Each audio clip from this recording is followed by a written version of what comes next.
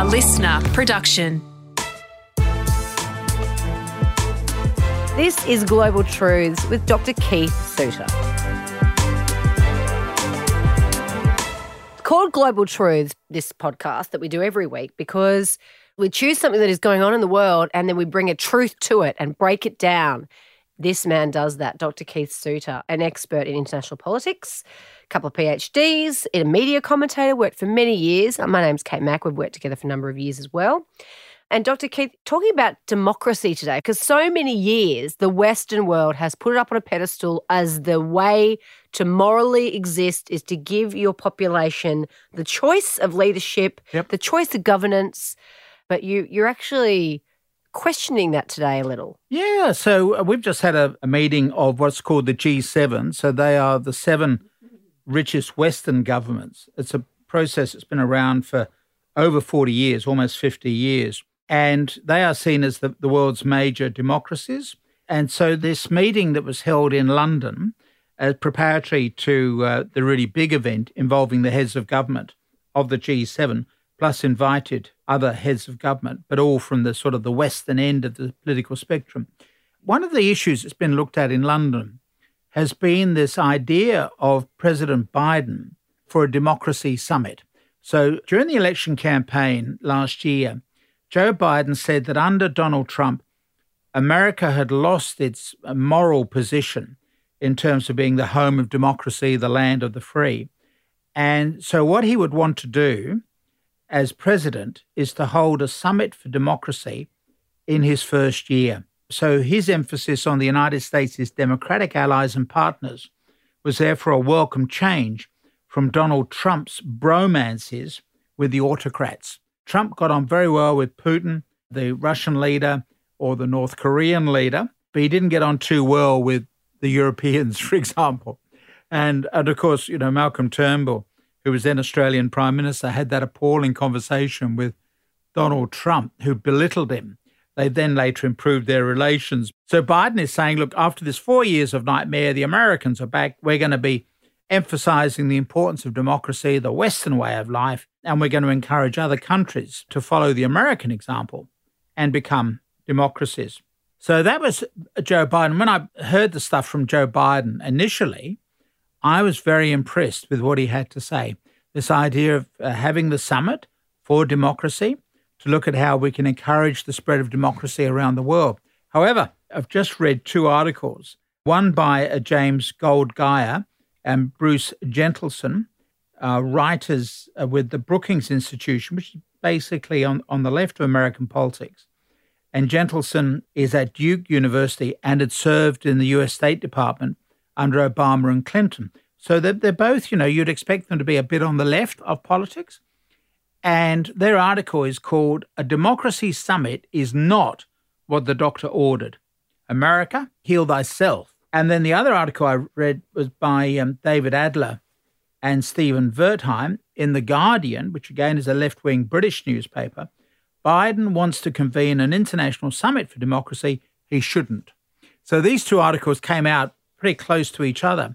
And I've got to say, it's changed my mind about supporting the Summit for Democracy. So, I started the year as a supporter of Biden, and I've now said, well, perhaps Biden is going wrong on this. So that's what I thought I'd look at. Just look at, why we're having problems with Biden's idea, which at first sight seemed to be such a great idea. So the Summit for Democracy assumes and reinforces the division of the earth between the nations of the free world and the rest. It revives a mental map that was first drawn by the people who made American foreign policy during World War II. So, for example, the vice president at that time, this was 1942, this is a fight between a slave world and a free world, and that we should have a complete victory in this war of liberation. So this was the then Vice President of the United States. The argument that's being advanced is that we no longer live in that world. The commanding crises of our century cannot be found in a conflict between countries. Instead, they are common amongst all of them.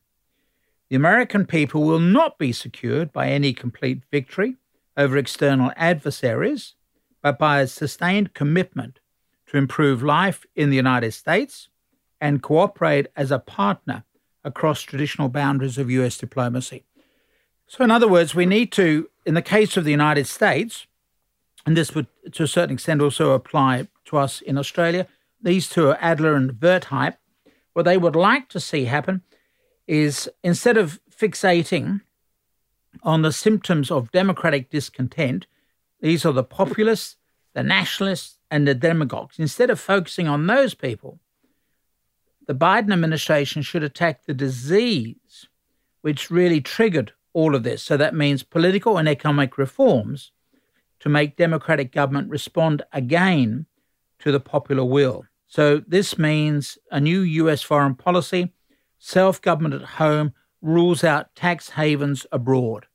In other words, making sure big corporations pay their own taxes. The United States should cooperate with countries around the world to root out ungoverned wealth and illicit finance. That's number one. Number two, the United States should make peace in the world rather than wage its endless wars. 2 decades of interventions across the Middle East have not only discredited the image of democracy in whose name they were waged, they have also hobbled democracy within the United States. In other words, what they're doing is they've led to a greater police state in the United States, shutting down of people who've got alternative points of view, etc., and a ramping up of xenophobia, particularly by Trump, this fear of foreigners. And then thirdly, they say the United States should reinvent a system of international cooperation undivided by the democratic fault line that this summit would seek to impose. Climate change and pandemic disease demand collective action on the widest scale.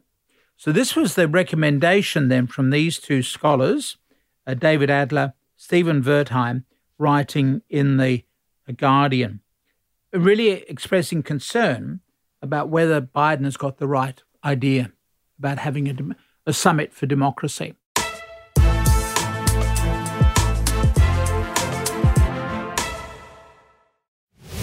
This is Global Truths with Dr. Keith Suter. We're talking about the validity of a democracy summit. Keith, this is something you've been probably an advocate for many years, / your whole life, and now you're questioning it. And now I'm questioning it, absolutely. So these are two articles that have come to light really only in the last few months, at a time now that Biden is in office and people are already expressing concern about his talk about the Summit for Democracy, which is what's been discussed in London by the foreign ministers of the G7, the group of 7 biggest Western countries. So it's the United States, Canada, France, Germany, Italy, Great Britain, Japan. So the foreign ministers have all been there in preparation for the meeting of the heads of government. And then Joe Biden then wants to use that summit as a way of pushing for a summit for democracy. Another article I've been looking at is by James Goldgeier and Bruce Gentleson. Goldgeier is at the Brookings Institution, and Gentleson used to work for the Obama and Clinton administrations. And these two writers also are saying a democracy summit is not what the doctor ordered. America should heal itself first. So what they've done is to approach the same proposal by Biden, but from a slightly different angle. So he says the first problem for the United States will be to work out who gets invited to a democracy summit and on what basis of what criteria. So most European Union and NATO members would probably fit a common definition of democracy, but not all of them. So should the Biden administration invite Hungary and Poland? In fact, the Hungarian leader boasts about his country being an illiberal democracy. What about Turkey? That's in NATO. Are you going to say, well, we can't have Turkey because particularly under Erdogan, the current leader, it's become a much more authoritarian, dictatorial society, in which case then it embarrasses Turkey because you're inviting most NATO countries but not Turkey. That adds to the anxiety the Turks feel about how they get treated by the Westerners. So there is a very basic problem. Now, what is interesting is that this article was written before the January 6th insurrection against Congress. And you've got to say, really, for anybody watching that insurrection, you'd have to say, is the United States a democracy? When you look at these people. Crashing Capitol Hill. Yeah. The biggest assault on that building since the British tried to burn it down in 1812. Even in the American Civil War, the southern states couldn't get up close enough to Washington to set light to that building. So, would America be allowed to attend this summit of democracy? That is one of the problems which they have identified. And they refer to what are called DINOs, or dinos, democracies in name only. So how do you actually identify which countries you would have? So they go through some of the other countries, like India, of course, we talk about being the world's largest democracy, and yet you've had some really bad attacks on Indian Muslims in recent years, particularly under the current BJP government. What about Asia? Indonesia has made democratic progress after the fall of the military regime in 1998, but now they have seen the first stagnation of democracy and perhaps even a regression. What about Brazil?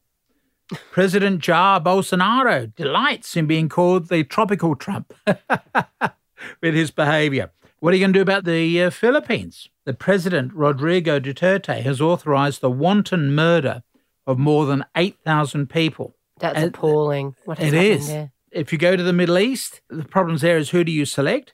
Obviously, Israel is very much a democracy, so much so it's a nation of 7 million prime ministers. Tunisia is the only Arab country that could be rated as being a free society. It's at the western end of the northern part of Africa and has always been traditionally very westernized. But you wouldn't want to have Saudi Arabia there, for example. That would never make the list. So you end up then offending the major Arab player, or Egypt for that matter. And then if you look at Africa, South Africa would qualify to attend the summit, as would Botswana, Cape Verde, Ghana, Mauritius and Namibia. But you've got other countries like Nigeria and Kenya, which you could not have there because they're not really democracies, but they are the powerhouses. If you look at the African continent, you've got three basic powerhouses. South Africa at the bottom, and then up on the eastern side, you have Kenya, and then in the west, you have Nigeria. But you could only really invite one of those three powerhouses as representatives of the big players on the African continent. And so that's why they talk about democracies in name only, the DINOs. Another problem is the fact that countries are no longer so infatuated with the United States. So when the Americans began their campaign for democracy during World War II, America really was seen as the major player in preserving democracy. And yet now people have seen, well, we've seen how the Americans behaved. They're very different today than they were in World War II. In World War II, they were trying to wind up the old European empires.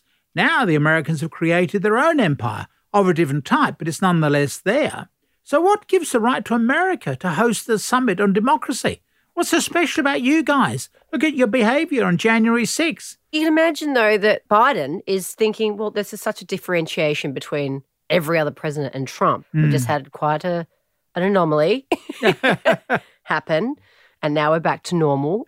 I just don't think that people now hold the Americans in such high regard. No, I agree. We've seen their behaviour in Abu Ghraib in Iraq. You know, for me, what is fascinating is that we've already forgotten those appalling photographs. But if you get onto the Arab media, they're still circulating. People are still offended by what happened in Abu Ghraib, even though the average Australian or average American would have forgotten all of that. It's still fresh in their memories. And, of course, thanks to social media, people are no longer just respectfully following the BBC or Voice of America, etc. There are so many other news outlets. So for me, it's fascinating that here, I've got to say, I was a great supporter of the idea when Biden mentioned it in his presidential campaigns last year. But now, having read these articles and having had the opportunity of reflecting about it, you'd have to say that America peaked as a model for the world in 1991.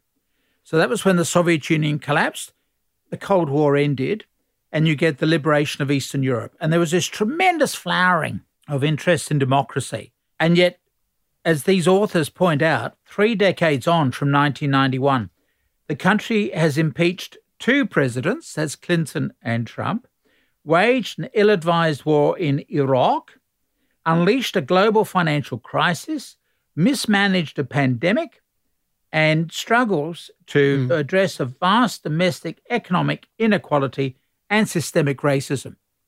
So it's all that Black Lives Matter. People see all of that stuff and they're saying, why do we need the Americans Why to do you lecture keep us? telling us what to do? Exactly. How dare you? So I've got to say that, this is an example where I do change my mind from time to time. And so candidate Joe Biden talking about the need to have a summit for democracy as a way of emphasizing the difference between a Biden administration and the Trump one. That struck me as being a great idea during the presidential campaign last year. But now, unfortunately, I've had a chance to think about it and particularly inspired by these two articles, and I'm no longer such a big supporter of a summit for democracy. America should heal itself first. Global Truths was presented by Dr. Keith Suter and me, Kate Mack. Produced by Matt Dwyer. Audio production by Darcy Thompson. Listener.